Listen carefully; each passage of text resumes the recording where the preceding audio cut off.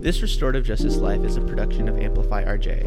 Follow us on all social media platforms at Amplify RJ, sign up for our email list, and check out our website at amplifyrj.com to stay up to date on everything we have going on. Make sure you're subscribed to this feed on whatever platform you're listening on right now so you don't miss an episode. And finally, we'd love it if you left us a rating and review. It really helps us literally amplify this work. Thanks for listening. Enjoy the episode. Welcome to This Restorative Justice Life, the podcast that explores how the philosophy, practices, and values of restorative justice apply to our everyday lives. I'm your host, David Ryan Barcega Castro Harris, all 5 names for the ancestors, and I'm the founder of Amplify RJ. On this podcast, I talk with RJ practitioners, circle keepers, and others doing this work about how this way of being has impacted their lives. Hey folks, I'm Elise, your producer, and today we are welcoming Michelle Armstead to the podcast. In addition to being a contributing author to Colorizing Restorative Justice, she is currently the executive director for the Mennonite Central Committee in North Newton, Kansas. Michelle is a trainer, teacher, and practitioner in the areas of conflict transformation, mediation, restorative justice, and crimes of severe violence. She really brings her expertise in this episode as she breaks down the components of restorative justice practices, such as eliminating bias, listening deeply, and more. Just a reminder, Amplify RJ has many Black History Month events that we want to share with you. We have our Black Her Story reading list and our History of Black Abolition Movements workshops, which can be found in the show notes below. Also, in addition to our Black History Month events, we are also collaborating with the Asian American Justice and Innovation Lab's People's School for Justice to facilitate a free Intro to Racial and Restorative Justice workshop. As always, all the information you need will be in the show notes, and without further ado, let's get into this conversation. Welcome, Michelle. Thank you. Who are you? I am a woman of African descent, born in America. Who are you?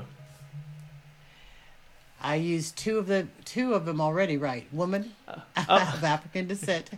So, okay, number 2.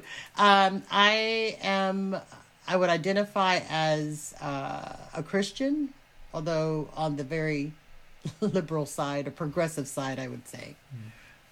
Who are you? I am a person committed to justice. Yes, I'm going to use that one because in the next time, who am I? Who are you? Next one, yeah. I'm also committed to equity, and equity in the sense of race, class, gender, and sexuality. I am, okay, who am I? Who are 5. you? Mm-hmm. I am a person committed to the emotional emancipation for people of African descent, the worldwide diaspora of persons of African descent. And who am I? 6? Because if I start talking, then all of it will come out, then I'll end up with nothing. I am a daughter.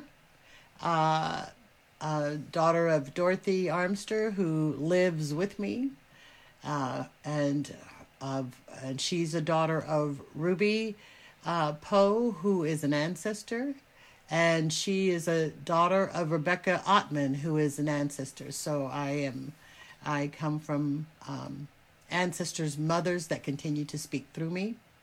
And who am I? I think I'm at 7. Mm-hmm. I'm at 7. I am a sister, and I have just recently been installed as an elder. So I'm living into this phase of my life now as an elder, and it's important for me as an elder to connect to the young people. So that's who I am. Absolutely. Well, thank you so much. And I just might not talk anymore because you're doing a great job of interviewing yourself. It's never happened before. Oh my goodness. Jokes aside, it's always good to check in. So, in the fullest extent of the question, how are you? Well, I feel like I'm doing well. This season of pandemic has been, for many, it's been a curse. I mean, a curse, but it's been a sad season. Loss of life, and we see how the criminal justice system, the sheet has been taken off of the criminal justice system, but even more importantly during this season, the sheet has been taken off of the healthcare system and its disparity for Black and brown people. And although as communities we've often talked about it, but now it's being revealed. And so as well as just the inadequacy of the government to deal with this global pandemic has resulted in the number of deaths that hasn't been seen since the last pandemic of 1918. And so we have that in this year, and we have people isolating and sheltering in place. And so my thought for this year has been, we can social distance, but we don't have to. We can be physically distant, but we don't have to socially distance. And if we hold on to the way things used to be, we never have this opportunity to explore how do we do things differently. So that's so how am I today is I'm living into differently how to think of this as just being different. I've worked from home since March for the most part, and that's worked out well for my staff because weekly we meet to do it differently. And I also am caring for my elderly mother, which for me, this pandemic has given me the opportunity to do that. And so on the one hand, I've been grateful for that opportunity. So today, I'm just living one day at a time, trying to accept things as they come. And when you have an elder who has that progressive cognitive issues called dementia, each day is new. And so I'm just living into that. So that's how I am today. Yeah. It's always good to, fully acknowledge that, that's what people are dealing with. And so thank you so much for sharing. And we're going to explore some of those things, especially about your work from home and the work that you're doing in a moment. But, we're here on This Restorative Justice Life to talk about how, this way of being has impacted both your professional and personal lives. But you learned the word restorative justice much later in your life. So in your own words, how did this work get started for you? Yeah. Well, I started, it's interesting. I worked as a insurance claims adjuster in Dallas, Texas, many years ago. And what happened in that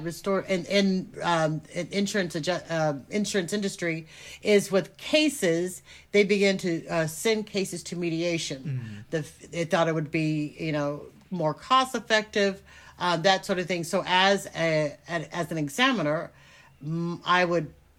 I enjoyed taking my cases to mediation, to talk with the other party, the victim usually, and to kind of negotiate settlement. And because that connecting to the person was important for me, only in that we can get really caught up in the T's and I's of a situation and not realize that, but ultimately this is about a person and a person's injury and a person's harm. We wouldn't have said it like that, but sure. I really, that's why I really enjoyed that kind of engagement. That's where I realized, how do I do this? I mean, I'd like to be that person to facilitate a process that helps people to resolve what their issues are. And so I got the training for that. And part of that work at that time, so it would have been in the 80s. And it was in Dallas, Texas. So it wasn't East Coast. I think the movement in the East Coast was really trying to, well, we've got conflict transformation and we've got restorative justice, and never the twain shall meet. And I never knew that kind of conversation was happening at all. I just knew that I would have cases. I totally, as a volunteer, I would have cases that involved a juvenile offender and the person who he or she committed an offense towards, be it theft or physical injury, a fight, or vandalism, and bringing them together and say, how do you make this right? How do you talk about what happened and why it happened, and how do you make this right, and talking with the person who was the victim of, and what do you need for. So the skills were always there, but not until I moved to work for Mennonite Central Committee on the East Coast, and I began to work with Lorraine Stutzman Amstutz, that I thought, wow, why is this thing considered two different fields? I mean, like, for me, the skill sets were very similar, and depending upon what the particularities of the case would be, requires just about different skills. You ask different questions. You look for different ways of resolving the matter. Anyway, so in time, Lorraine and I began to work together because, that was our conversation. I said, I didn't come into this like this, but I've done what you are doing. So why is this stuff like separated like this? And that's the womanist in me, and I also identify as a womanist, which is an African American woman's way of understanding community, of understanding that our purpose, our obligation is not only to ourselves, our well-being, but also the well-being of our community and the well-being of all men, women, and children, and seeking the health of a community. So I'm like, why does this have to all be so separated? There are skills that all could use. And anyway, so that's how I got into this, is that way. Lots of things stood out to me in there. But one of the things, and tying it back to what you're saying about how this is all connected, you started in insurance claims, and then you said you switched to volunteering to do this work within with young people, right? What made that connection for you? Well, one, the corporate place, but I just saw that this was an opportunity to challenge the status quo. The challenge how our society has chose to respond to any offense, whatever, and even the language of offense, but I'm going to use that, any action punitively. And I wanted to do something that provided an opportunity that there are other ways to look at this. There's other ways to approach the situation, and that idea of taking children out of their community without any connection, So this is part of my philosophy, and that is, white supremacist culture is about individuals. It's it's my rights, and it's I want, and I have the right to. Whereas I believe that Afrocentric and other indigenous understanding, it's about I have an obligation. I have an obligation to the children, to the community, to the well-being of the whole. And so I saw that as a way for me to connect with community, to connect with young people, and to just to give back. I mean, because at that time in my life, I was doing well, and so I don't do well and not do anything. That just that just doesn't seem right. Yeah. That's, So even before you knew mediation work, like you had Yeah. a value system that was about connection to community. Yes. Where did you learn that? Yes. Well, family, mother, father, aunties, uncles, grandma. So I believe it, when we talk about epigenetics, and I don't bring in some other concepts, but that idea that there is, that there are things within our bodies that we hold from our ancestors, for those who've come before. Now I know that I hold in my body lynchings, because I know that my great grandfather was lynched. I hold in my body rape, because I know that my great grandmother was a product of rape. She is a child of the slave master who raped her mother. But I also hold in my body the values that were able to continue in spite of the Middle Passage, and those values are about family and community and wanting the best. And people may do wrong, but you don't. Your first inclination is not to kick them out or kick them, to ostracize them. It's like, how do we keep them in the community? Not everybody is going to do what's right to stay in the community, but you don't kick them out first.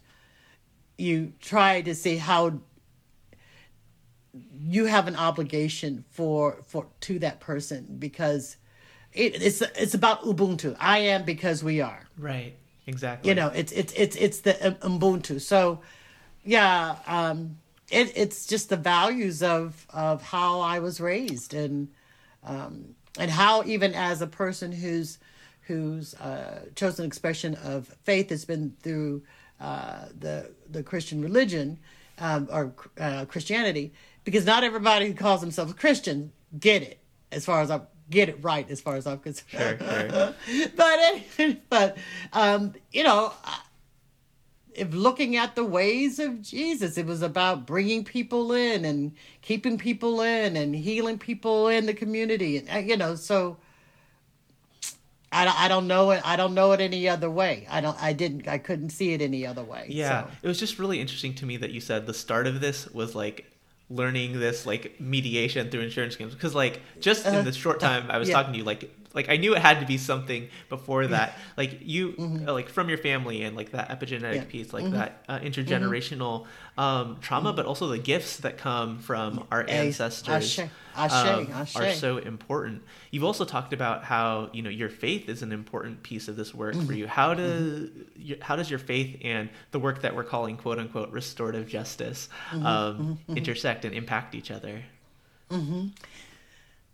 So for me, everybody has a passage or a scriptural passage that kind of shapes who they are. And for me, it is the Sermon on the Mount and the blessed are the peacemakers. That idea that, and then when, Jesus talks about, when I was hungry, you fed me. When I was naked, you clothed me. And so there again, it's about obligation to your community and to others in ways that is about bringing healing, Ubuntu, shalom. Many societies have that at their core, at their indigenous core, that understanding of the importance of community and the importance of holding people even in their damagedness, that holding them in community can help heal them. And I think what has happened to the field of restorative justice and conflict transformation is, I'm just going to put it like this, dominant culture figured out a way of commodifying and codifying it. And so by, doing that, what it did was it took the soul and the community out of something that should be natural if people are connected to one another in a way that sees the connection as obligation rather than as opposed to I have a right to, so the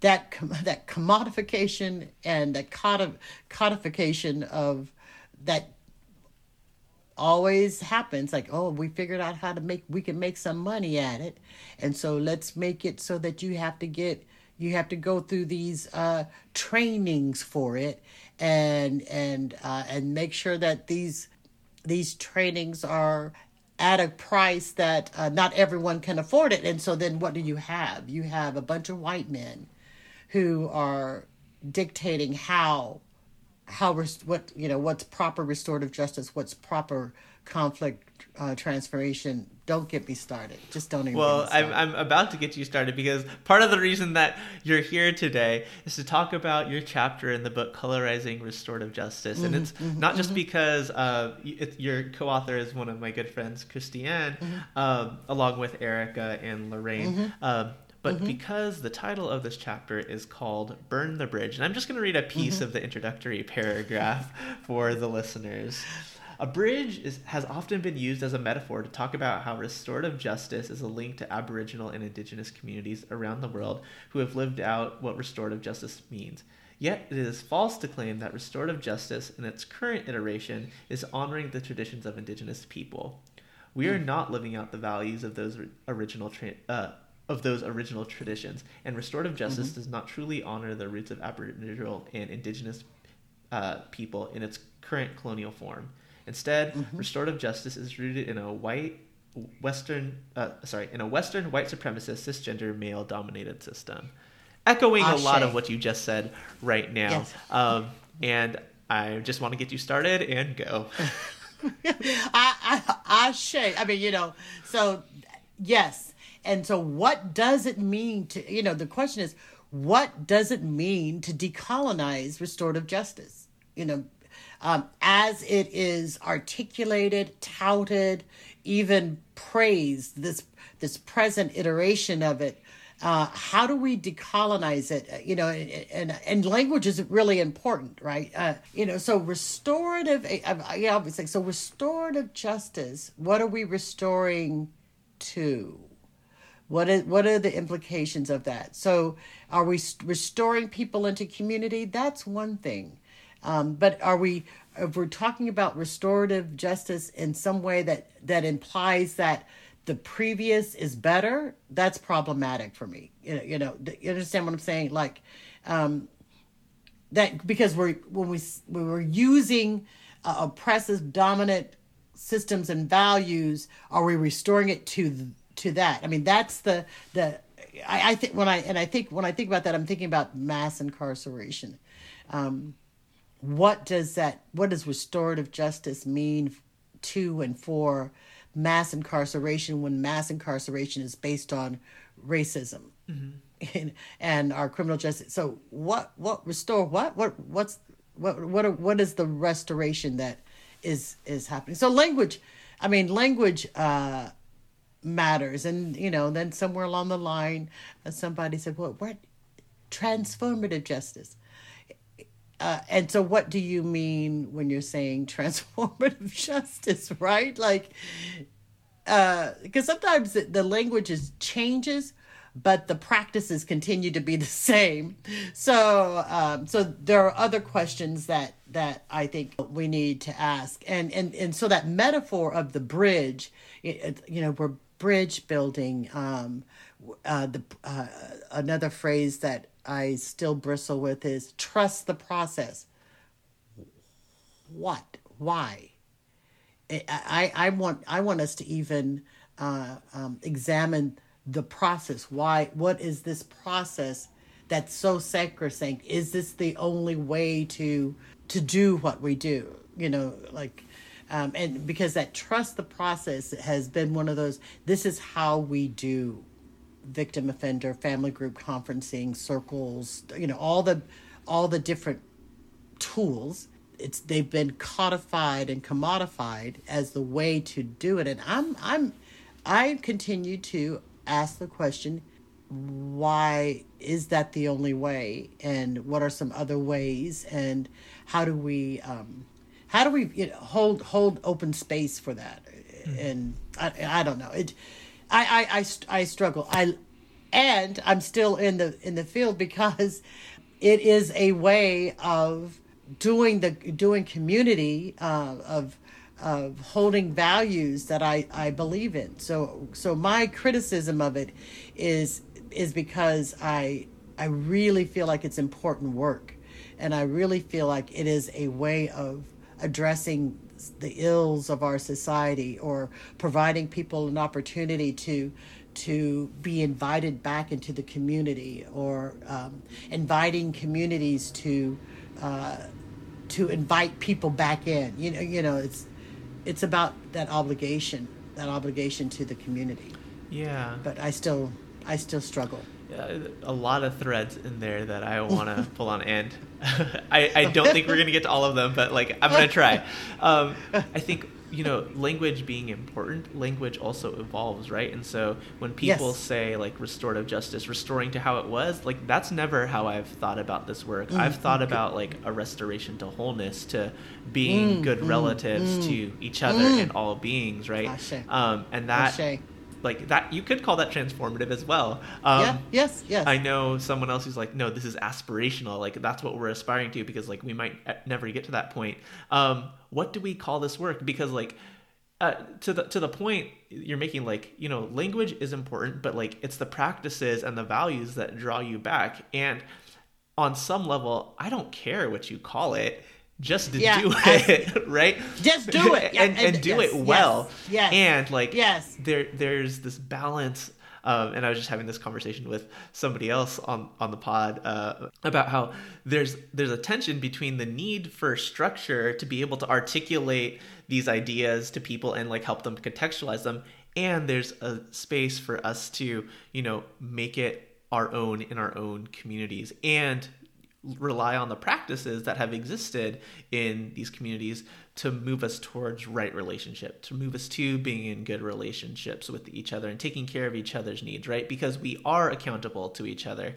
We have an obligation to each other because of all the values that you've shared from Ubuntu and Lakech, Kapwa, Mitakuya, and like Hoso. Like all of these words are so important, and like because of like white supremacy culture being an individualistic, dominating power, we've lost that. So when you ask the question, like, what do we do with a system that, holds that, what do we do with a system that oppresses people and then is asking us to come and restore within that system? I don't have an answer for that question. And so I imagine that what the restorative justice work has to be within and for the communities. So again, I've done some work on crimes of severe violence. And so in crimes of severe violence, not all perpetrators are in a place, the identified perpetrator are in a place to speak to the ones who are a victim of their crimes for a variety of reasons. And always there's this understanding that if it's unsafe for the person that's identified as the victim, then you don't engage, you don't encourage a conversation. So I often think about our systems as the perpetrator that's been incarcerated for this crime, and oftentimes we are as the identified victims are going to the perpetrator for exoneration or for something or validation. Part of the field in crimes of severe violence is to provide space for that person who is the victim of, to what do you need to, not so much as to heal, but move to the next level. What is it that you need if this other person cannot give it to you? And how do we do that? Like, how do we provide that kind of work in communities to say, you deserve that break that has happened for you? How do we work with that? And I think the answer has to come from them. I also think of a friend who's doing work with mothers of murdered children. And, the system is not very helpful when it comes to, he had 2 arrests for drug possession, 3 years ago. So there's this penalizing, pathologizing, even labeling of the child, and so therefore the mother, who is still a victim of a crime because the child, you know what I'm saying? So what are how do we create restorative spaces that is not dependent on validation from the system who is a perpetrator? Those are the questions. I don't have any answers by any stretch of the imagination. Well, I mean, I think part of that is the work that I'm doing with, equipping people with the skills to do this work without having to ever engage the system, right? And the problem is that, we grow up with carceral logic ingrained in us from our parents, from society as a whole, from our parents, from schooling, from the places that we work. It's everywhere. And so part of it for me is just this work needs to be out there in as many places as possible. Hence Amplify RJ, right? And, we're never going to be able to get this kind of justice truly within the system. And it's always this tension of our people are within the system, and so we need to be within the system, serving our people, helping them as much as we can. We need to survive. And we also need to build something else, because burning things down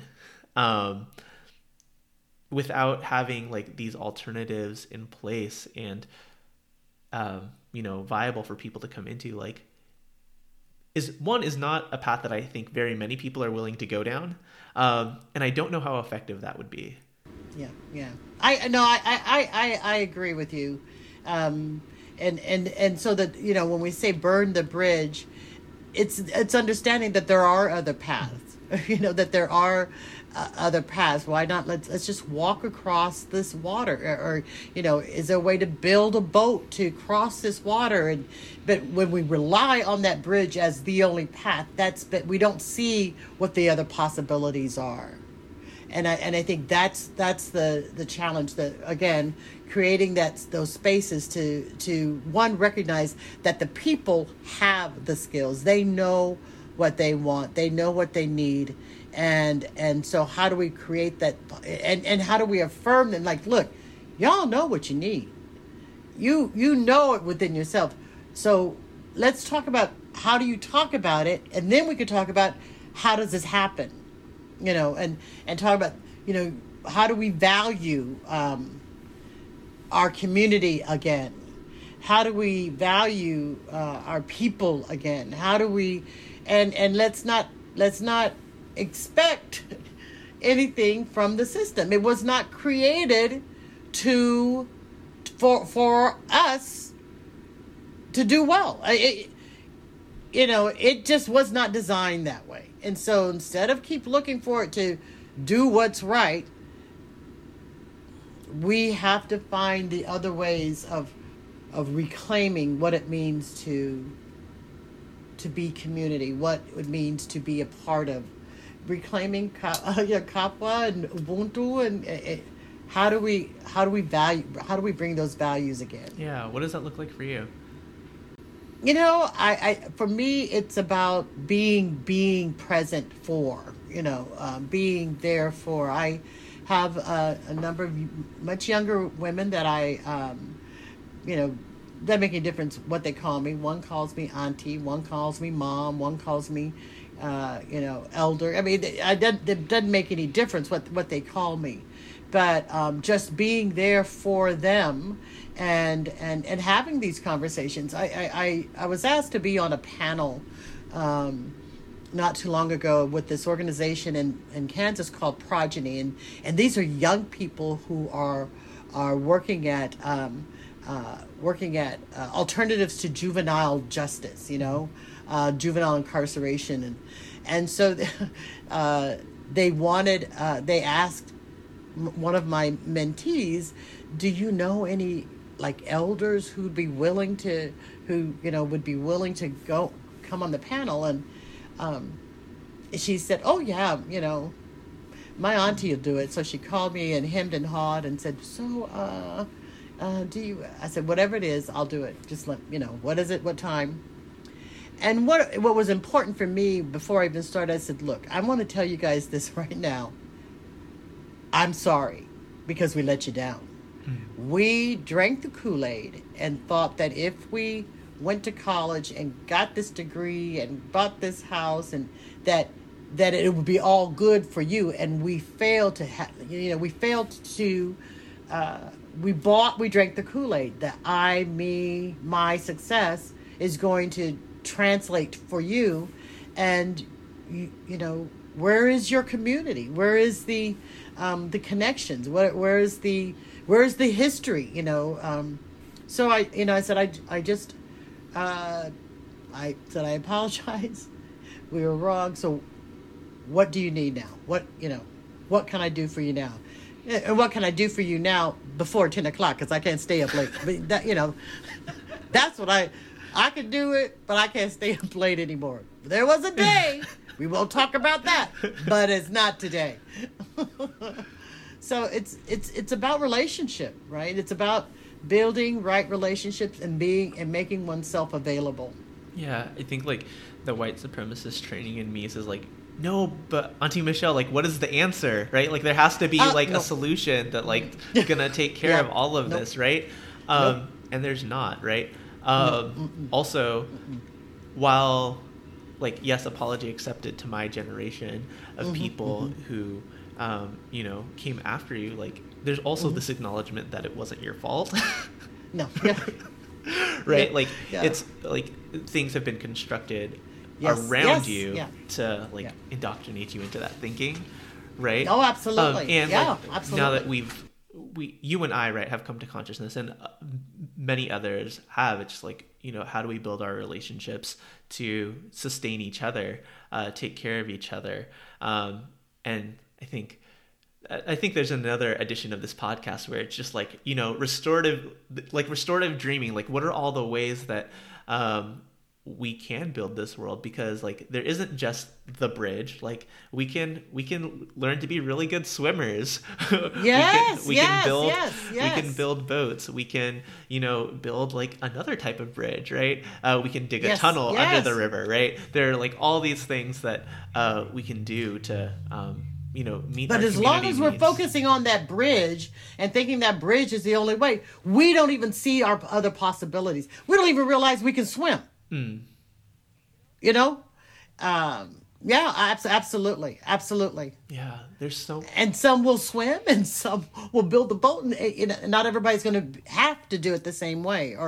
But how do we value each one's contribution? Yeah. We talked about like at the start. You were talking about how this work has taken you from Dallas to the East Coast, working with the Mennonite community. What is it that you're doing now? Well, now I live in Kansas. I'm the executive director for it's a relief agency it's called Mennonite Central Committee, and so I'm the regional executive director. It's about 16 states. I continue to do anti-racism training. I continue to do emotional emancipation work. Really quick, it's really interesting. What's emotional emancipation? Emotional emancipation circles it's a training that was created, developed by predominantly African American psychologists and psychiatrists that use the principles of Afrocentric principles, 7 principles, and it's for the emotional emancipation for persons of African descent in the diaspora, because there are emotional emancipation circles on the continent, in the motherland, in Brazil, in the islands. I mean, wherever there are gathering and people of African descent are all over. This has become one of these ways of doing that emotional emancipation work that needs to happen for persons of African descent, and so based on principles. One of course, Ubuntu's one. Sawubona means I see you, and valuing that work. For me, that's restorative justice. That's doing the restorative work. And so I'm deeply involved in that. I am also part of on the board of a local offender victim organization, and like I said, I just been installed as an elder in Wichita, in the Wichita, Kansas area. So in Kansas, it's kind of ironic. I've not done really any cases that would be identified as restorative justice. There are people here who are doing restorative justice work. I've not felt the need to do it in that way. I continue to do trainings, restorative justice trainings, as well as offender victim training, as well as crimes of severe violence training when asked to. In the state of Kansas, it's another one of those. They figured out how to commodify and codify, so those that for instance, crimes of severe violence cases can only be done with people who work for the Kansas Department of Corrections. They are the facilitators. Volunteers, community people cannot be a part of this process unless you go through an extensive training, which will only happen during work day. Don't even get me started. It's just, again, an example of commodification, codifying, and taking the community out of it. Yeah, so I just try to do things in different ways in different organizations. And that is always going to happen when people of color, marginalized people come up with all of these ideas that are helpful for our communities. There is a logic that says oh yeah, let's scale this up and institutionalize this so more people can benefit. And I understand where that comes from, but what do you lose when you bring that practice? Well, but do more people benefit? I mean, I think that's the lie that's being told. Does more people benefit when it's being scaled up and commodified? Because I think if there were volunteers, then there would be more people who are willing to do the type of facilitating work. But when you have only one or two people in the Kansas Department of Corrections that are responsible for doing all cases, how is that more people will be served? So I think that's the lie that's told. I think, again, forget the language, but what are the results? What's the reality? Yeah, I can think of not naming states or specific places, right? But I can think of a restorative justice-like court that exists, right? Only sees basically possession cases of drugs. And when we're talking about restorative justice, when a possession case is really a crime, quote unquote crime against the state, right? Of course, there can be harm to the community, but that's not what the people in this court are concerned about, right? It's how is this just diversion from the traditional justice system? So don't put the word restorative justice on it, right? Yes. There's lots of different things in there. This is airing during February, Black History Month. Granted, every month is Black History Month. At Amplify RGA, we're doing this series of workshops on Black abolition. What does abolition mean to you? Well, and I think abolition means to dismantle. And so when we talk about the criminal, to even call it criminal justice is just... it's not justice. So the criminal and justice system, that means it needs to be dismantled and reimagined. What is it that we're talking about when we're talking about that punitive piece that the society has that needs to be thought. Now there are offenses that people need to not be in society, especially when it causes when you harm another person deeply, or when you harm children. I mean, extreme violence. But there are many that are that are incarcerated where, the offense was against themselves, especially when you talk about drug offenses or So that's what abolition means to me: to dismantle, decolonize, and then to, I don't even want to say reconstruct, but construct something that is about the health, the well-being of the all. Yeah, I don't know. That's just what comes to mind. I'd like to think about that question more though, because there are people in our society who hear abolition, they just lose their cookies behind it, but I don't even know what other word is. I don't know what other word can be used, because that's what we're talking about. This system, the present system, needs to be abolished. Period. So let's burn that bridge, but let's talk about other ways of getting across. Like we were talking, like, hey, you didn't even realize you knew how to swim, like, yeah, so that kind of thing. Yeah, for sure. What does restorative justice mean to you? So or how would you define it? How would I define it? Whoa. I see restorative justice as a way of life that values the community. It values the people and the people in the community, and it seeks the both and as much as possible, so that it seeks the wellness and the wholeness of the community and the wellness and the wholeness of each individual and in a community. That's restorative justice. And how do we do that? How do we get there? What do we need? What are the rituals? What are the ways forward? All of that is restorative justice. It's not one sentence. That's, it's not one sentence. It's a way of being. I've asked this next question a couple ways. I'm going to try it this way.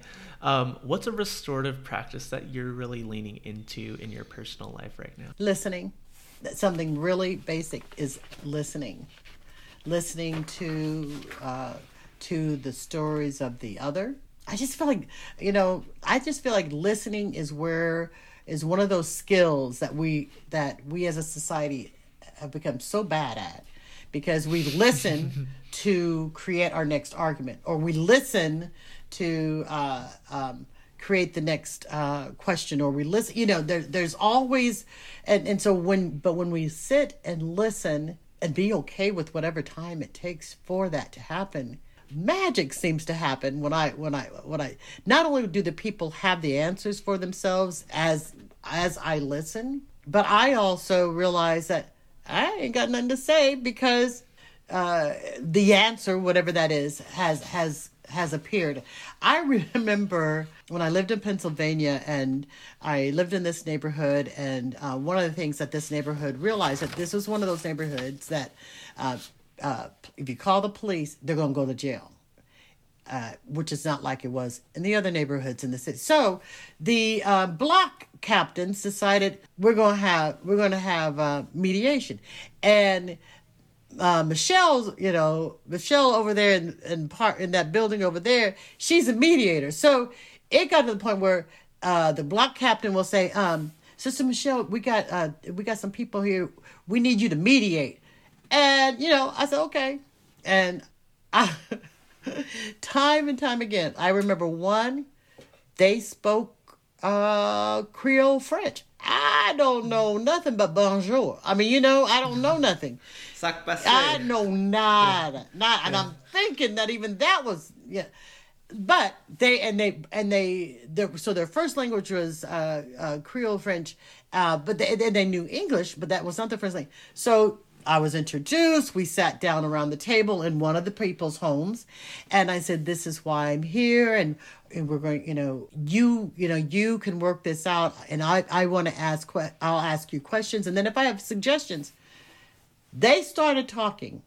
I cannot tell you what was said, but I listened intently and looked at nonverbals, and then I said, "Okay." And this is how I moved it.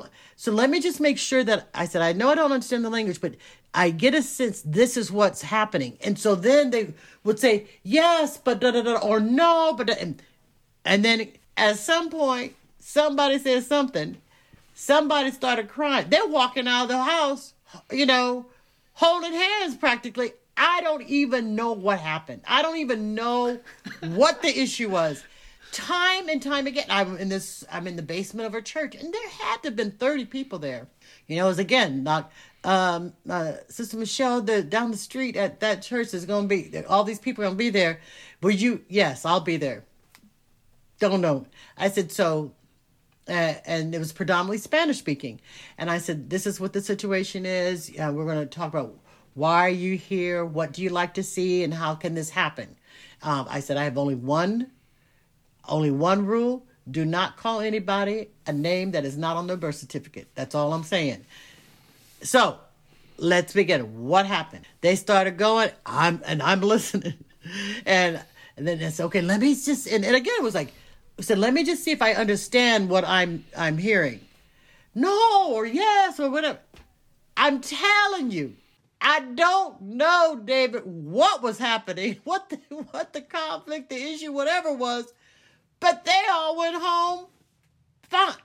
Listening is that gift we can give to people. And it's one of those core RJ skills that sometimes get overlooked because we feel like we got to look for what the next question should be. And sometimes, I was gonna say, what gets in the way of that? Like what I heard you say in that was like, you know, a lot of reflective listening, right?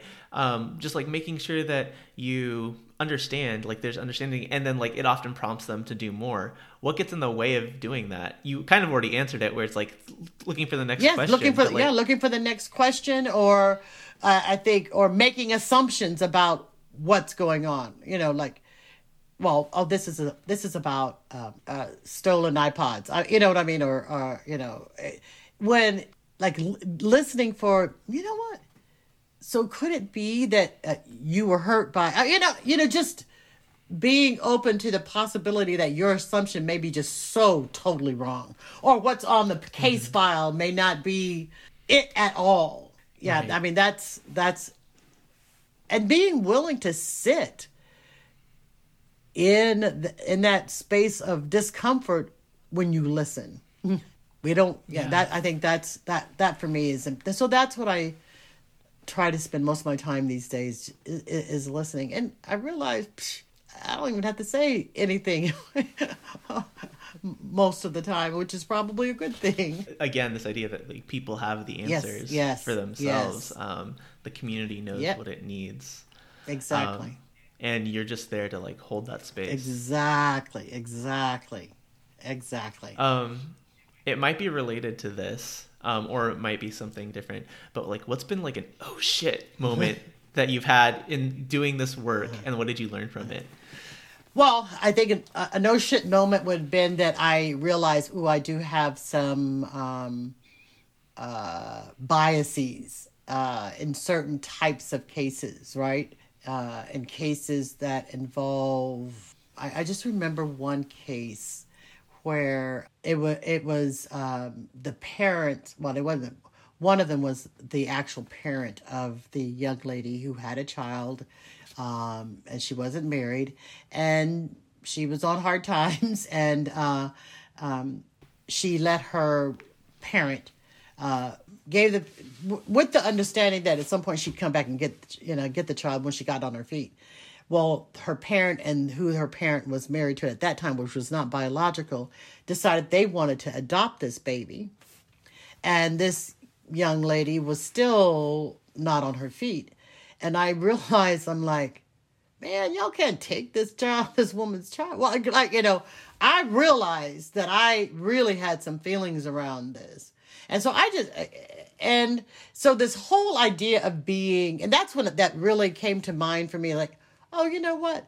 That whole objective value is a lie. I mean, you're like, that objectivity thing is a lie.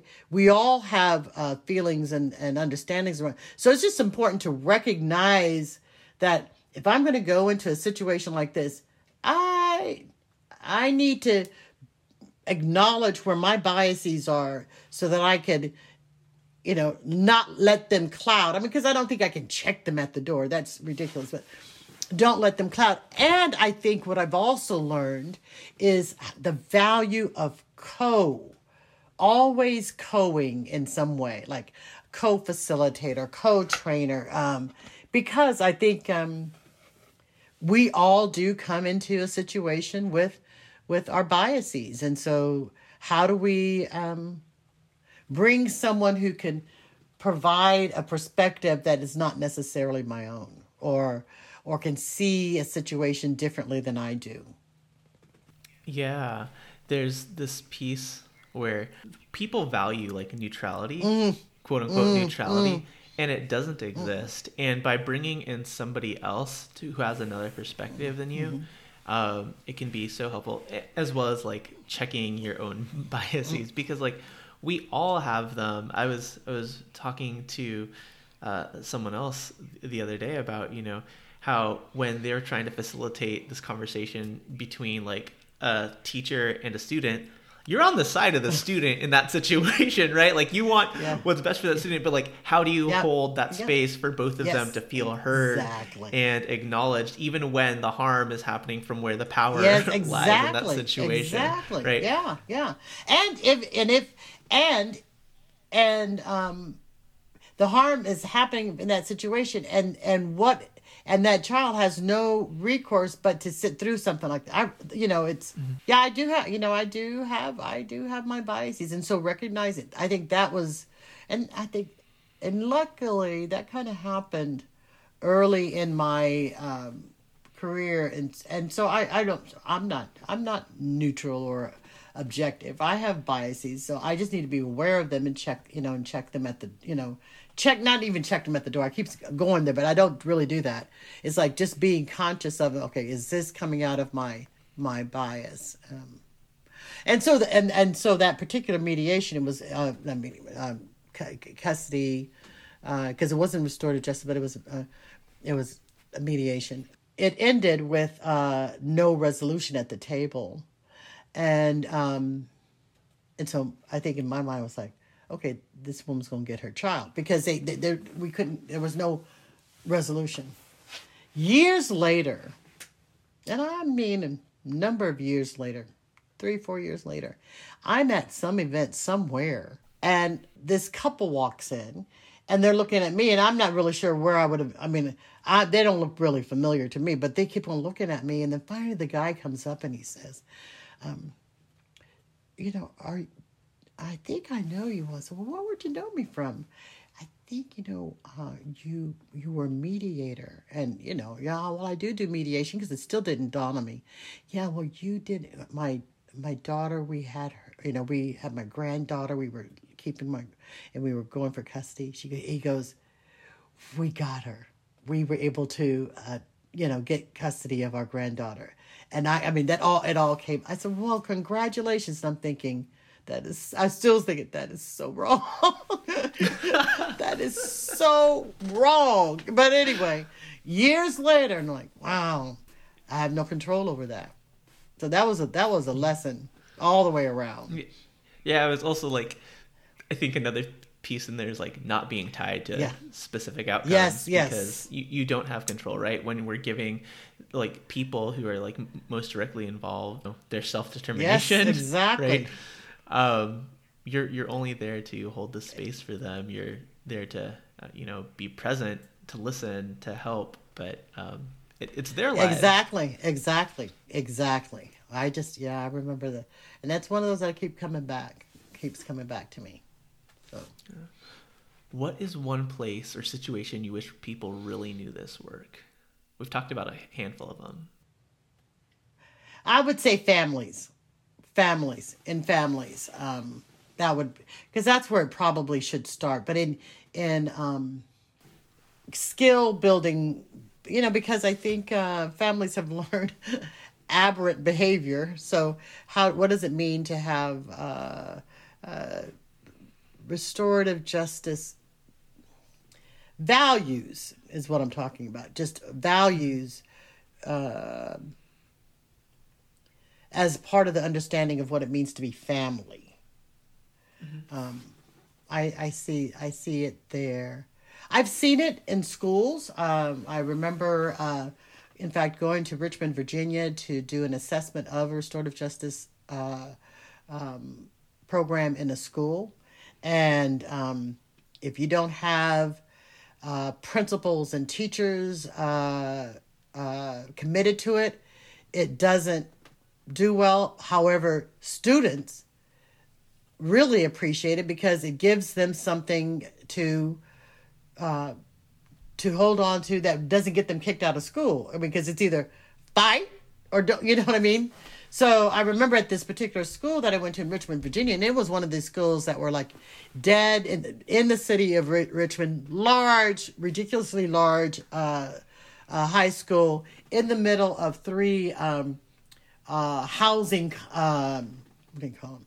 Where, low income housing. So you had, I mean, the dynamics in that school was like, how you have these three, and because people have territories, I'm in this, I'm in this garden, I'm in this, whatever.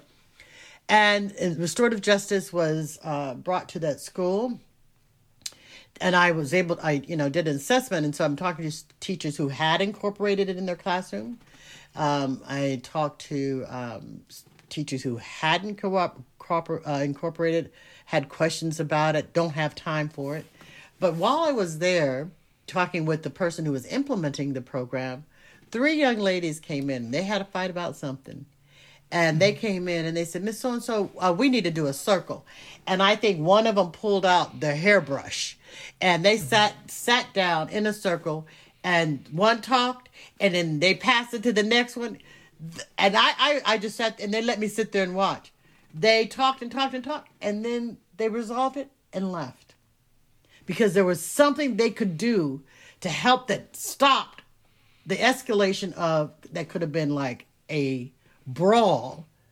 They had been trained to be able to resolve their issues restoratively. So schools could benefit from a more restorative approach rather than a punitive approach. And I think everybody could use some restorative justice skills. Yeah, it is all interconnected, yes. like you were saying. Yes. This is a question that I had thought about earlier, but I just remembered it right now. So it's a little off track from, the line that we were going down. When you co-wrote your chapter in Colorizing Restorative Justice, who did you have in mind as the reader? Women of color who are in the field, because I think that specifically for women of color, because it's kind of like we've occupy this liminal space as women of color, and we and I've had conversations with over the years with women of color who, when we go into a space, a restorative justice, conference, whatever, it's like we gravitate to each other wanting to have these conversations because, there's always like something ain't quite right. Like these values are values that resonate, but something ain't right the way this is happening, So, and I would just have to say that's who I had in mind. And so that's why it was important for me to co-write with other women of color and to have that kind of frank and open conversation with Christiane and with Erica. And and they're younger in the field. And so having that conversation with younger women that are in the field. Yeah. What do you hope women of color get from that? One, that they're not crazy. Because that the feeling. 2, that there is something organic and natural about this process, and that we can do this together. That we can work together, because oftentimes in this effort to have co-facilitating teams, there's try the best to get there one, and I think that one, to make it all balanced, whatever that means, I'm being really facetious about it, but I think there is some work for us as women of color that we can do that can bring in the gender, race, class aspects that are often not talked about or even acknowledged in the field as being important issues and factors. That we bring that, and we should bring that into the space. You might not have an answer to this, but what, of course, other people read it and are reading it. What do you hope is the takeaway for others who are either not women or are not people of color? I hope they respect. I think I hope they recognize that they, because of who they are, don't have a clue, and that because of who they are missing something that is valuable. And it's not that it's both and, right? It all is needed, and recognizing that that hopefully there is that recognition that the field must be inclusive, not diverse, because you can have racist diversity, but that what I'm talking about is inclusion, that recognizing that we bring values and practices that are valuable, just as valuable as this commodified, commodified dominant culture practice of restorative justice. The type of like inclusion matters too, yes. Right? Mm-hmm. Like it's not inclusion into a racist white supremacist system, right? It's like bringing people in for the fullness of who they are and acknowledging like it is just as valuable. Yes, exactly. Right? And I don't know that this is a relevant comment for people who've already sat through an hour of this podcast, right? But like the work and the ask of people of color, and I'm going to put words in your mouth and you can correct me, of women, right? People who are marginalized is not for dominance over. It is for like to be valued the same. Ashe, right? ashe. Exactly. You get to sit in a circle with 4 people. Who are they and what do they talk about? Sorry, living or dead? Oh, so there is a 19th century African-American woman evangelist by the name of Amanda Berry Smith. And she just felt this calling on her life that didn't put her into any one denomination or any one expression, because as a woman of African descent in Black church, women couldn't preach, and in white church, she's Black, and a woman, she couldn't preach. So she had this sense of calling and being that took her places that that were amazing. And she was the one who started a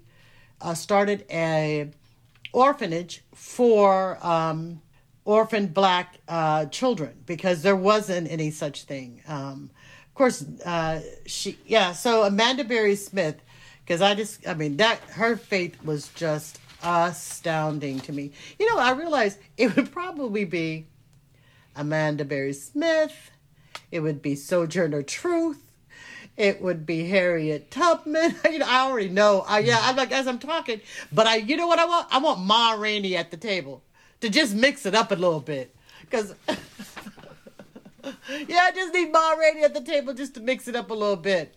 That would just be awesome. Yeah. Absolutely. It's always a fun question. Kind of zooming out from, just the book, but if you were to speak to everybody listening on this podcast, what is one thing that you would want them all to know? It's less about what you call it. It's more about doing the work, and really, I want people to take time. What are your values? I mean, just even, you don't have to have this list of 15. Just what are your top 3 values, and how do you incorporate that into your work? And if your values are not values that respects who's ever in the space, then you need to rethink your values. But I think it's important to, like, what do you value? And even asking yourself, why? Why is that value important? And then how do you incorporate that into your work? That's what I would want people to explore. That gets lost so often. Like, people are just trying to jump to the practices without trying to, without even thinking about the place where they are coming from and the assumptions that they're making. That's so good. 2 more questions. Yes. And before you answer this one, you have to know that you have to help me in getting this person on. But who is one person that I should have on this podcast? Lorraine Stutzman-Amstutz and I are really good friends, and she's a long-standing voice in restorative justice. She is also she's the one that is there to ask the questions when the three of us, when Christiane and Erica and I are on a call, and because when we all get together, it can be chaos, honestly, because we just forget that we're in front of people, and we just talk real crazy half the time. So Lorraine has the hardest job because she knows all three of us. We know, and she is a person, and I think I said in one of the calls that, it's hard to find white, and I don't even use the term allies anymore. White co-conspirators. I mean, she names it for herself and where she comes from and her commitment to doing better. I mean, and so she has written quite a bit in the field of restorative justice, and she is not afraid of critique or criticism or challenge. So I can hook it up. Yeah, I can hook it up for you. I can hook it up. And finally, how can people support your work in the ways that you want to be supported? Ooh, I just haven't thought about. I mean, I just think the way people support the work, my work, is to do the work. I mean, let's really look at restorative ways of working with and in communities that does not depend on the systemic oppressors to be at the table. What are those? I don't like this because no space is really safe.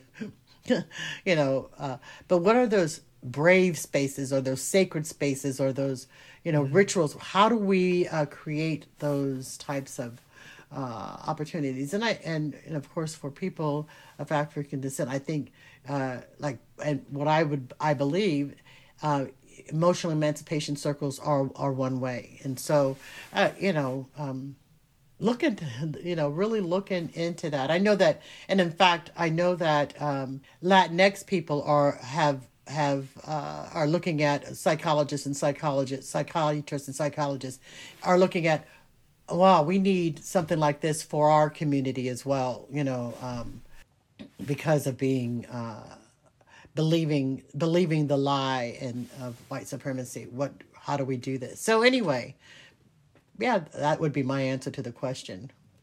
Well, at the very beginning, before we started recording, you told me that you would have a really great experience if, something that you shared today really connected with someone. And I'm sure many of those things did. So thank you so much for being here. My pleasure. And sharing your wisdom with us. Well, and I would like to just share one more thing.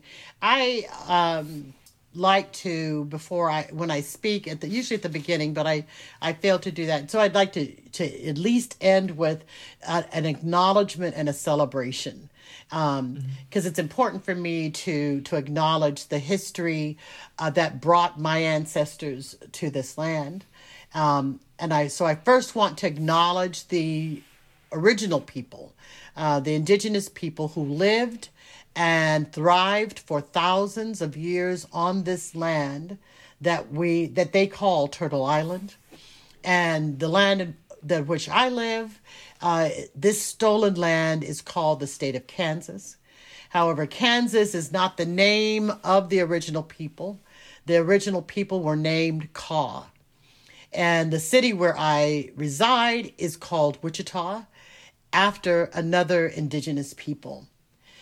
So this land was and is home for the Sac and Fox, the Pawnee, the Cheyenne, and many others whose language and people are no longer here because of genocide, extermination, disease, forced displacement.